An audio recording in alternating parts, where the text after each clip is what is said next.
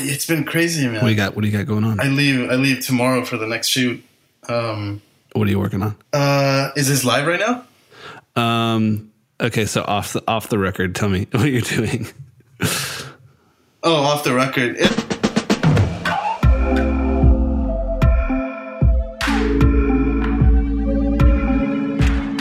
Hey everyone, my name is Jared Hogan. And I'm Christian Schultz. And this is Good.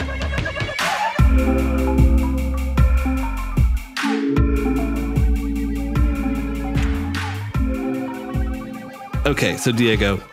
Yeah, man. Let's go back to the beginning because I don't actually know this. I don't really know where everything started for you. So when did you first get into let's back up even further. Take me back to introduce me to little Diego. Where were you? Where did you grow up? What was your family life like growing up? It's been funny. I've been thinking about this a lot recently.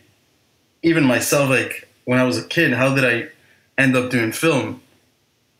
And looking back at, I'm going to go back to when I was about 12. I grew up in Guatemala.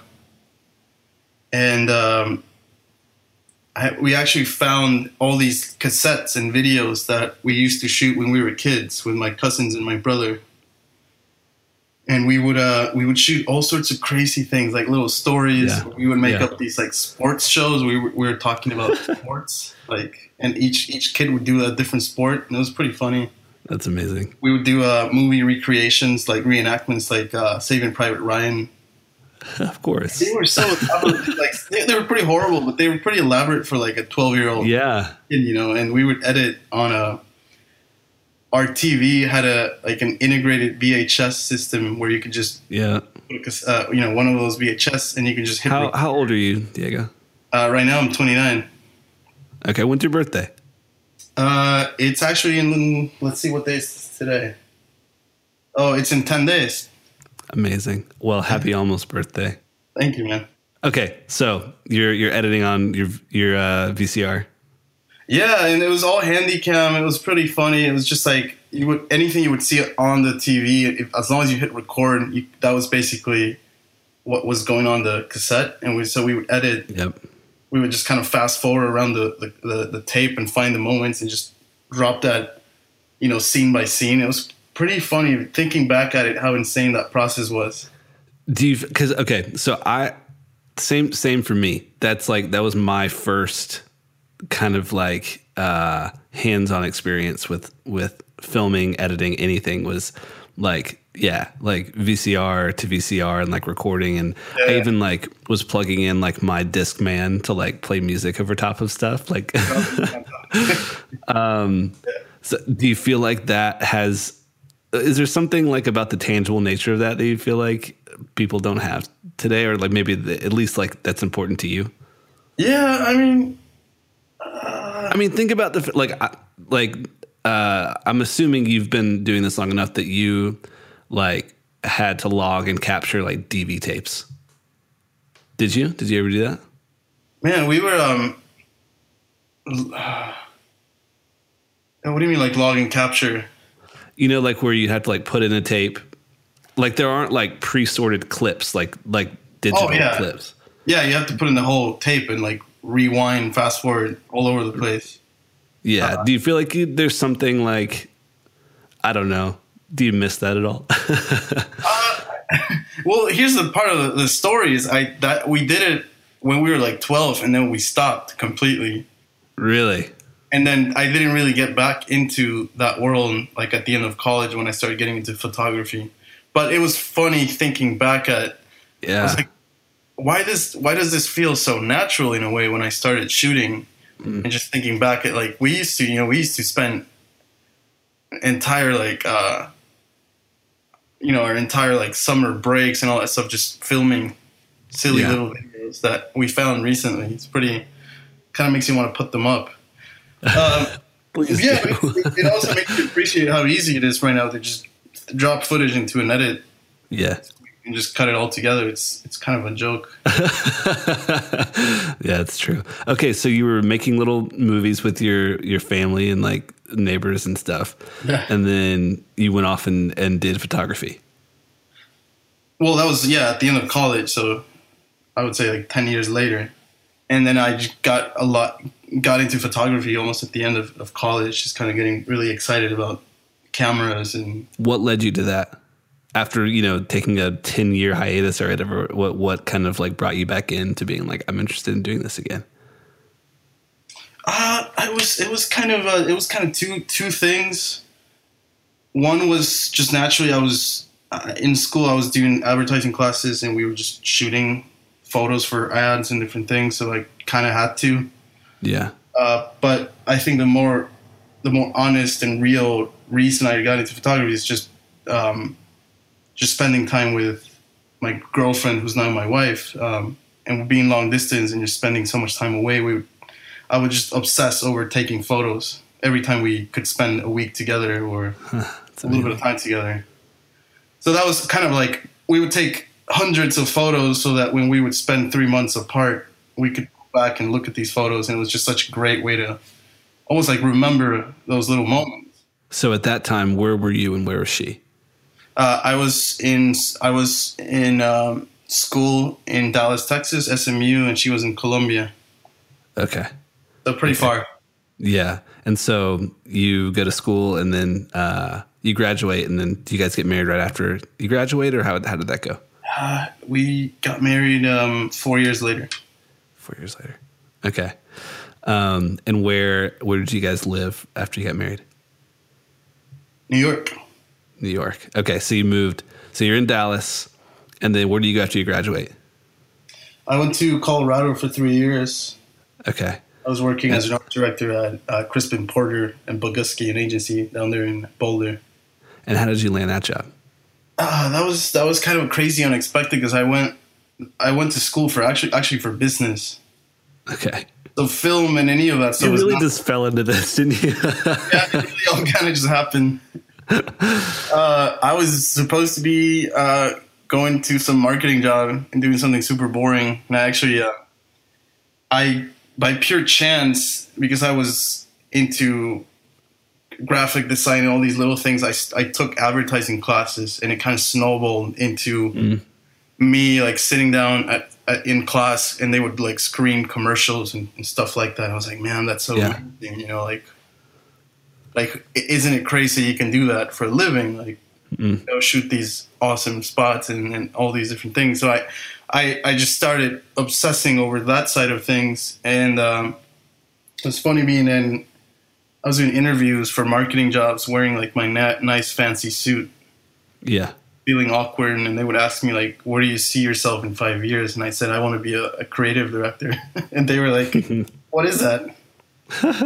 So I didn't get any of those jobs because I was clearly not into it. And I would send my portfolio, and I did stuff like, I would go to school. They would send our school to advertising shows in New York where you could show your portfolio to all these different agencies. Right. And it was kind of nerve wracking because some of these agencies were pretty much like a dream for them. And somehow they liked mine and they offered me an internship. And I said, I'm not interested in the internship, but I want the job. And I got the job a couple months later. That's amazing. Yeah. So then from Dallas to Colorado, and how was that experience? It was good, man. It was pretty insane. That agency at the time was pretty much like one of the most insane working agencies at the time. Like, it was literally work all day, all night, every weekend. Jeez. You would have work due Sunday morning. It was just like nonstop. I would not sleep. It was pretty intense, but it was cool because at least it was almost like it felt like army, like being sent to war. Yep. And you just had to learn very quickly. So a lot of what I learned, and actually going on shoots and like having to come up with ideas, and like it was so intense. Like you had everything you would do would get killed immediately, and you had one night to figure out how to present like 5 more TV scripts for the next morning. It was just always intense. Yeah. And I think moving on to directing, that was kind of a great experience to just sort of like get your head going pretty fast and just know the process and understand the other side of things, that the agency side of things. Yeah.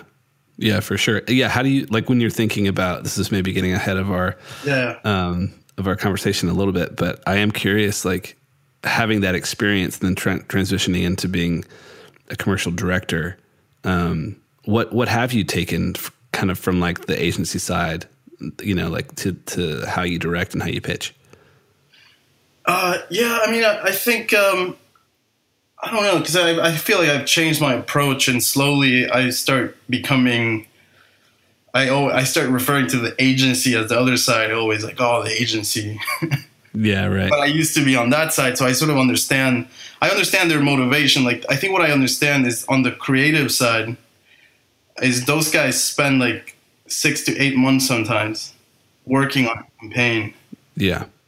And so there's a lot of ownership for them to get to the point where they can sell and go shoot something. And it's easy as a director to get some creative and some like, to pitch on a treatment and think it's completely yours. Yeah. You kind of get selfish and you're like, oh, this is my project. But then you have to understand those guys have been working on it forever. And it's still their project. So if I learned something is how do you make them feel like you're trying to make their vision bigger and better, but you're still letting them be a part of it. Gosh, I've never really encountered that before. Like, I haven't done commercial work, definitely like you've done commercial work. So like having to take something that someone else is like, nurtured and like, brought to life, and then like it's yours. That sounds really difficult to keep everybody happy. Oh yeah. Yeah. And because it's not only the creatives, it's going to be 20 other people at the agency and client side. Right. Are going to have a million opinions. And so what kind of, what was the transition like, and what was kind of the catalyst for, going from working at the agency to being like, I think I want to direct now? Yeah, it was kind of like how I ended up in advertising. It was completely unplanned, unexpected. Talking about those photos I was taking with my wife, my girlfriend at the time, that became video. And if you look at my first videos, they were pretty much just moving photos, like just like little moments. There was no story. It was just like poetic sort of visuals cut together with music. And somehow people kind of love that. Sure. When I started, and that, seeing and stuff, like obviously you have Vimeo, you have these staff picks and these different things, and what that did for me is kind of understand and realize, man, there's people liking what I'm doing, and it's something that's 100% my own. Yeah. It's not, when you're at the agency, you're still at that point where it's yours, but you're like trying to please a client, you're trying to please a million other people. Yeah. So you never feel like something is completely your own. As much as you want to try to feel like something is yours, it's always going to be selling some product and there's some sort of mission behind it. Yeah. And it's just, it doesn't fulfill you like creatively the way putting out a personal project and getting someone to say, you know, I love this, or this makes me feel something. That's so much bigger, I think. Yeah. Than putting out a commercial and, you know, it going on YouTube and nobody watching it. That's literally what I was dealing with. Is I was going on commercial shoots where the budget was $1 million. Yeah. And I would see those go on YouTube and get 1,000 views over weeks. And then I would see one of my videos launch and get 500,000 on like one day. Right. It happened a couple times where something went sort of semi-viral. Yeah. I was like, man, this cost no money. And it was all about myself and just like some vision I had or some, you know, something. And to see that being valued so much while we're spending so much money on the other side and no one really, you know, no, in the end, there's commercials that go viral and people enjoy it. Most of the commercials, people just kind of skip and they don't, no one, you know, not many people go online to watch commercials. That's the reality. Right. Yeah. So when you kind of like arrived at that, what did you want to do? Oh yeah, you were asking how was the transition. Yeah. Yeah, I mean, I got to that point where I started just feeling like this is so cool that I'm doing these films, and there's a lot of people looking at them, and sort of like inspired me to know I was doing something right with these films, and that I could pursue that even more and start, going bigger and try different things. Obviously from Vimeo, I started getting other opportunities, music videos, smaller little commercials. But I never thought of myself as a director. Yeah. And that's the funny part, when you get to the end of your, like, you edit your film and you just put your name at the end, like, directed by. It's so strange, but it was real, I was doing it. Yeah. And suddenly I had, I was shooting with like Alexas and Steadicam and all these things that you would normally, like, for myself, it was surreal. Yeah. How it just kind of naturally happened. And I was on set with almost no experience at all, in charge of all these people and, telling a story. And I was like, man, you're an imposter, man. You're an imposter. Yeah, it felt so weird. I was like, this is so, like, these PAs all have so much more experience than I do. Yeah, it's funny. And I have no idea what they're talking about when they say all these weird things. It actually took me a couple of years to just finally understand a lot of these terms and things they say on set. That's amazing. But it was cool just like kind of realizing, being in the middle of it, that it was actually happening. I was actually directing, even though I didn't have the title or any of that stuff. Have you gotten to the point now where you're like, I'm a director, or is that still kind of a stretch for you? I don't, it's strange, man. It just happened on my last shoot. It was probably the biggest one I've done. There was at least like 160, 80 people. And I ran into one of the crew literally as we're shooting, and this girl had no clue I was the director. I said, like, oh, let's, I was very quick, like, just do this, move all this stuff, get ready, we're starting to shoot. And then later she came back and apologized and said, I didn't know you were the director, because like I'm kind of like, I don't like to walk into set and just feel like I am in charge. Yeah. I just treat everyone the same way. I'm just very natural with it. Because maybe because I'm still dealing with that process of understanding that you're sort of in charge of this thing. Yeah. Like looking at those calls. You like that? Or are you no, like, is there? I think it's cool. I've never been like, I don't know, maybe I've always kind of believed that I should let my work do the talking, and I should not be the one trying to, call the attention to myself or anything. I'm just kind of like behind the scenes, but I'm doing all the work. Mm-hmm. I think it's important to show, presence once you're on set and have gained the respect of people. But I'm just kind of going through that process, just kind of figuring that out. Yeah. Yeah. Okay. So let's keep going on your kind of story arc here. So you're in Colorado, you decide that you want to direct, and you move somewhere in all this, you get married, but you move from Colorado straight to New York? I went to New York for another job, agency job. And then I took another agency job before I started directing. But in the middle of this stuff is when I started getting these staff pics and started shooting things. And what was the first video that was kind of like you started to see like people were drawn toward your work? I would say you've probably seen it, my honeymoon video, Islands. Yes. That was the one, because honestly, before that, I had maybe 2 followers on Vimeo, which were my other accounts.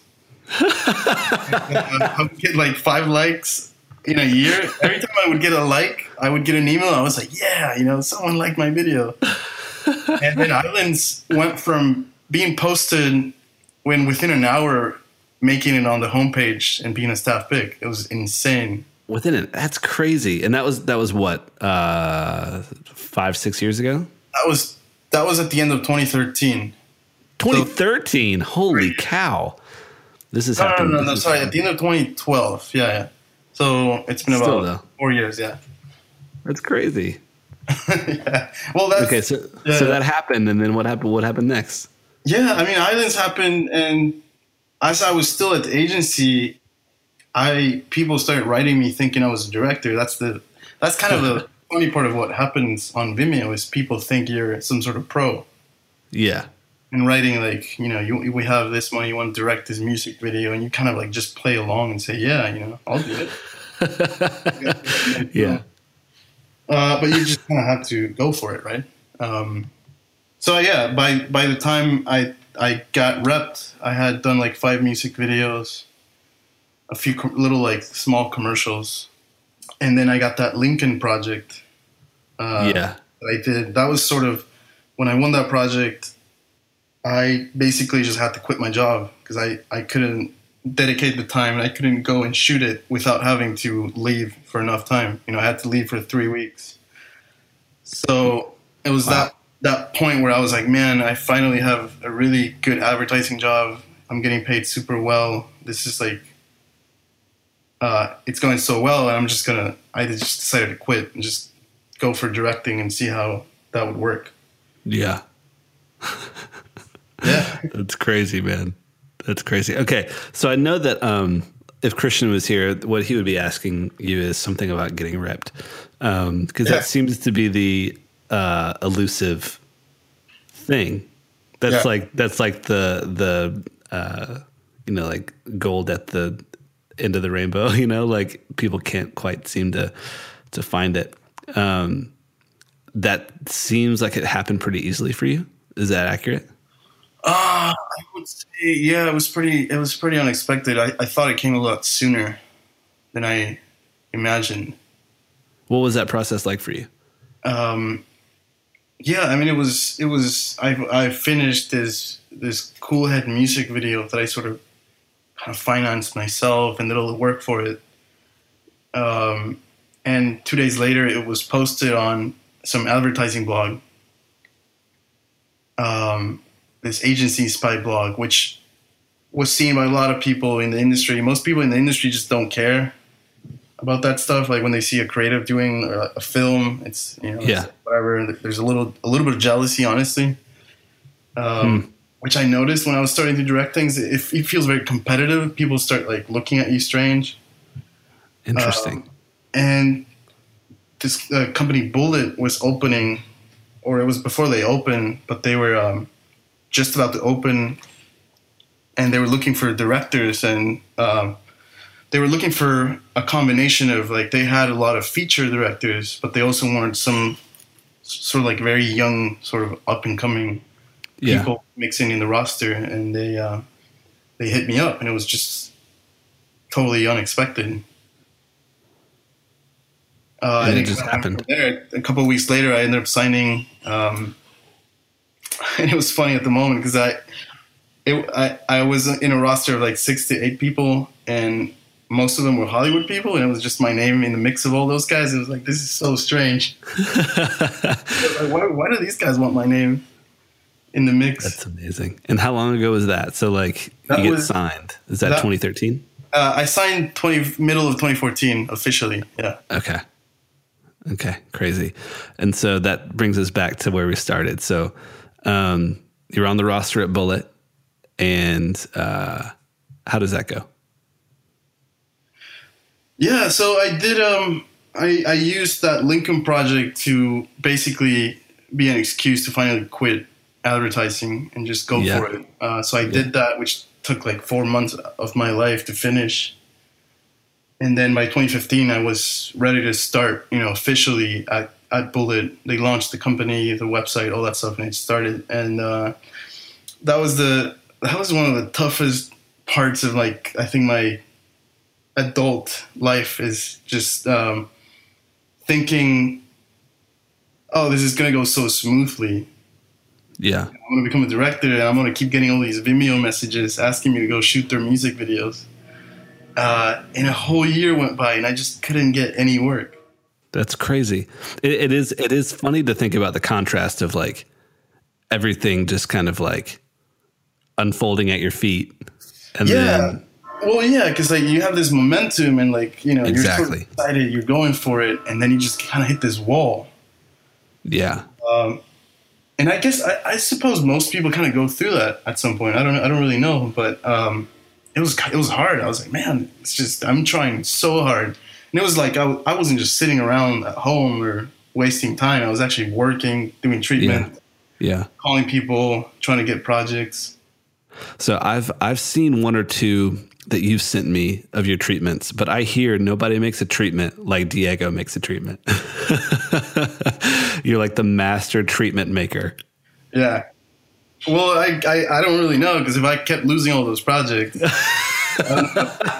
yeah, that's maybe true. I was not sleeping for 5 nights and then losing it. So I mean, no, I think I just. It was one of those things that initially I started directing. No one knew my name. No one knew anything I've done. But I could send one of those treatments and get in touch with amazing DPs. Like, that was so important for me. Yeah, sure. Because I was like, these guys are not going to look at me. They're not going to spend a second looking at my work unless I have something that inspires them and gets them excited. And sure. Those treatments were so detailed. And the images were so sort of like, I was so obsessive. I was literally color grading every image in the treatment so it all matched. And you could really, spend like 15 minutes looking through one of those, and you would know exactly what that film's going to look like. Yeah. It's so important for me to, like, once you finish a project, you go back and you look at that treatment. You're like, whoa, we actually did what was in that vision, actually made it better. But you can see how close they are aesthetically, all these different things. And it was cool for me. Like, that's how, I got to work with someone like Khalid, whose work I'd been admiring for years. And I was like, there's the chances of Khalid wanting to work for me are going to be so low. And just when he looked at the treatment, he's like, man, this looks amazing. Let's get together. Let's work on it. And that became a pretty awesome relationship. Yeah, that's awesome. And so I felt like that was my way in as a young sort of like nobody director, is to get all these people excited. And as long as I have all these talented people with me, then I know I can make something great. When you're sitting down to kind of start formulating a treatment, what kind of things are you considering first? I think for my advertising background, I am very conceptual. I think concept should always go first. Yeah. I think one of the worst things you can do is start by just pulling and stealing references, which is actually one of the easiest things to do. If you don't have ideas, you just kind of go and look at references and get inspired. But I think for me, it's always sort of like, what's the concept first? I usually kind of go into just Word, and I just write ideas and thoughts. Yep.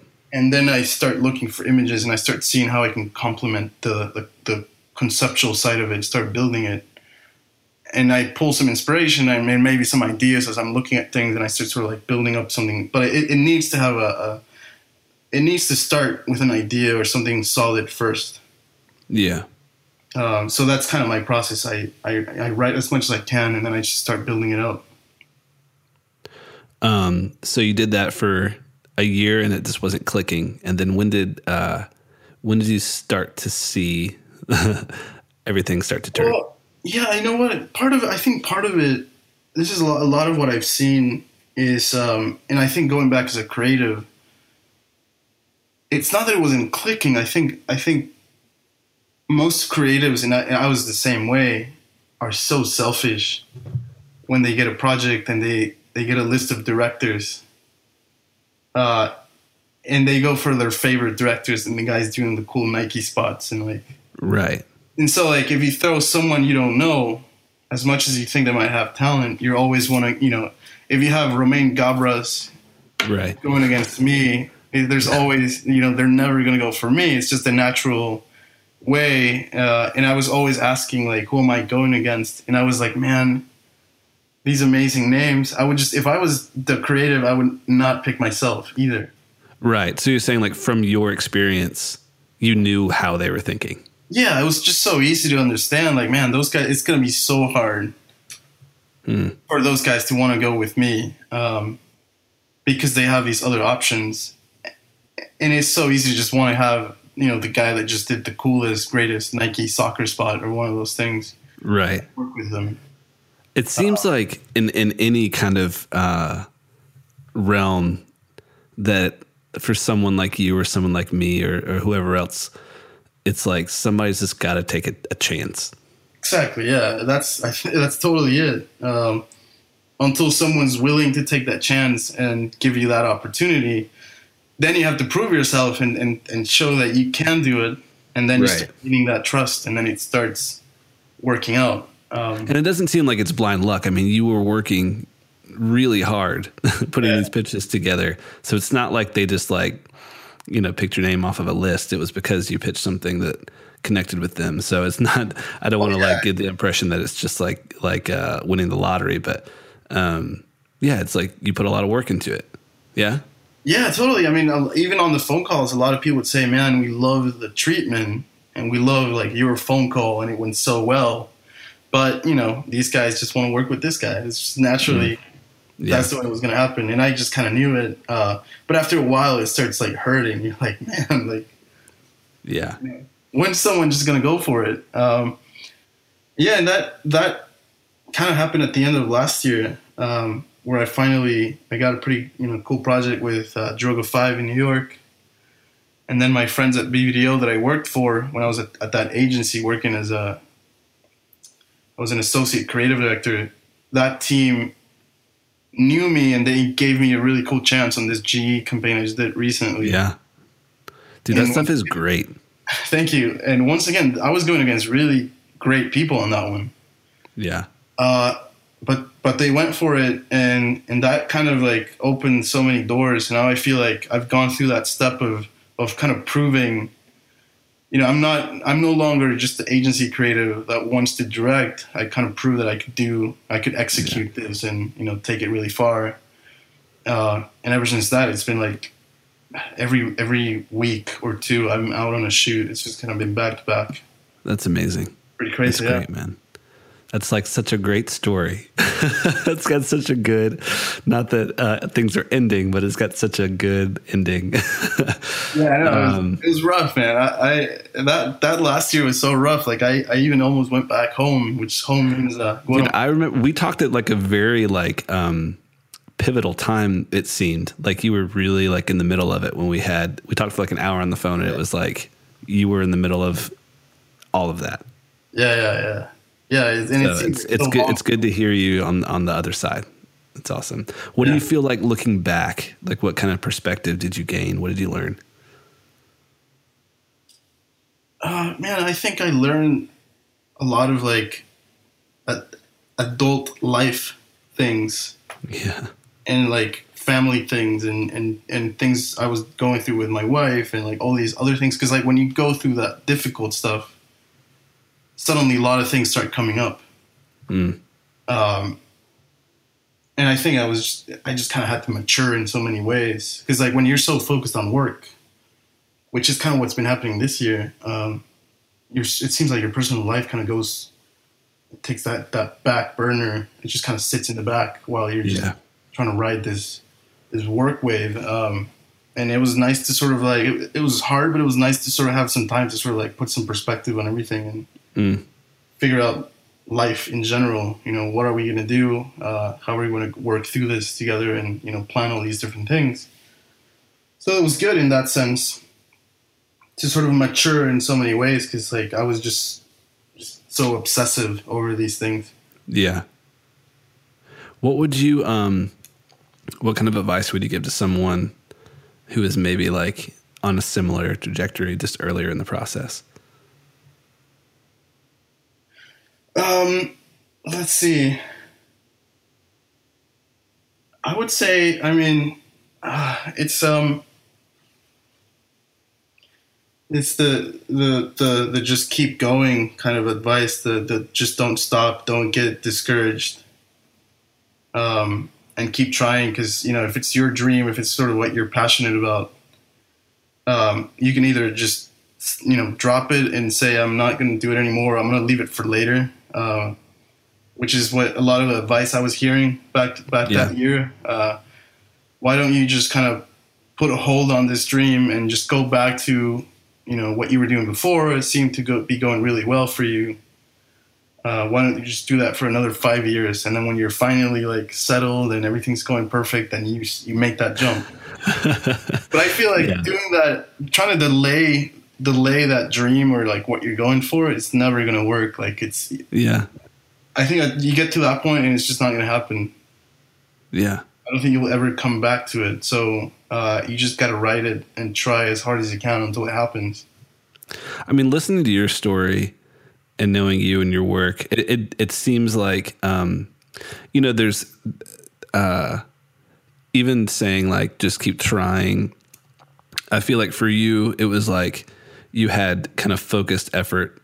And not that like you were scheming and trying to do, but like you kind of knew like what you had to offer, which was, like you talked about, like great conceptual ideas that you could offer, and then being able to deliver them in a way that people can really kind of gain access to your vision.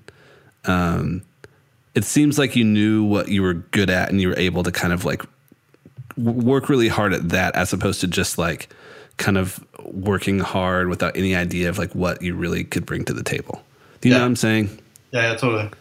Like, so I would just for like someone who's listening, who's trying to like figure out what this looks like for them, like just being able to figure out like what is like their unique like contribution, or like what can they bring to the table that's like unique, not just like I'm just going to bang my head against the wall and work really hard.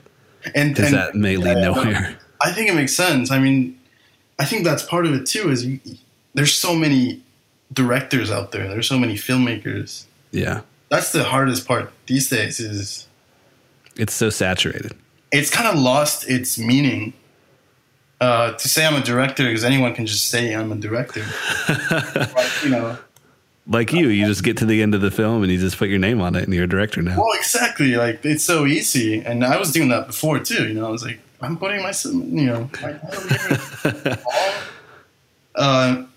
So there's so much saturation, like you're saying. I think you need to really have some sort of point of view with your work, some sort of, like, it has to be unique, and you have to have some sort of voice. Yeah. Otherwise, you just get lost within this crazy mix of people. And that really is something I was working hard for, is how do I make sure each piece I'm putting out has a little bit of that emotional message that I'm trying to put out. How would you, this is like an impossible question. Yeah. I couldn't answer it, but how would you describe like your kind of unique perspective?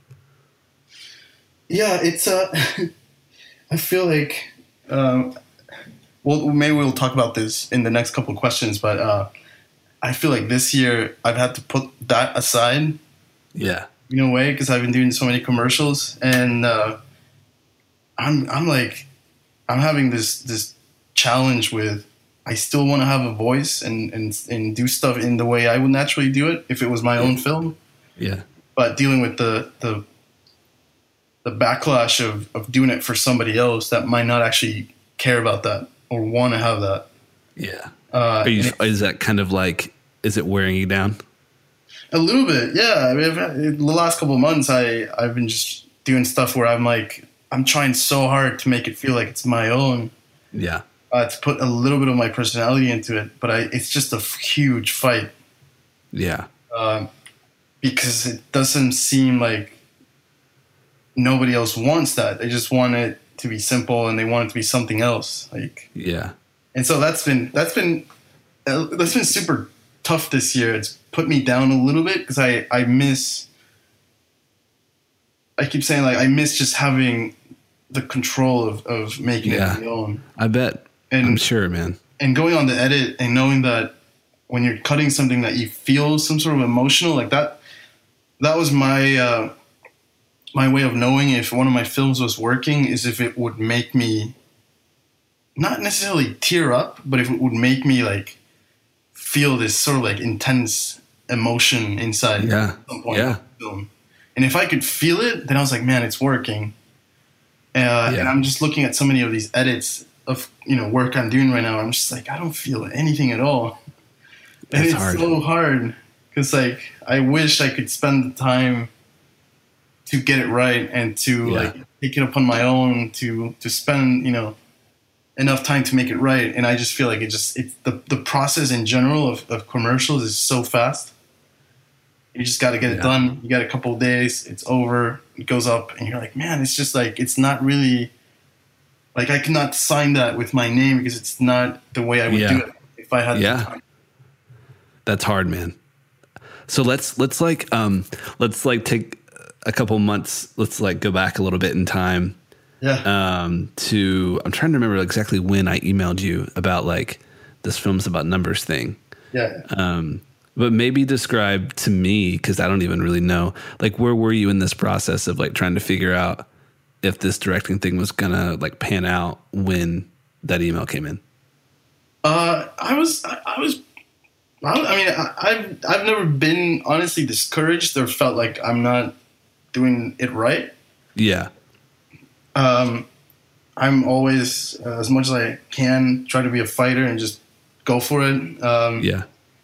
That email, like I said before, the first thing I thought is like, I don't know if I'm going to have time for this. You and everybody else. Well, somehow I still ran out of time when I had to shoot that, which is why I ended up doing that Sandman piece.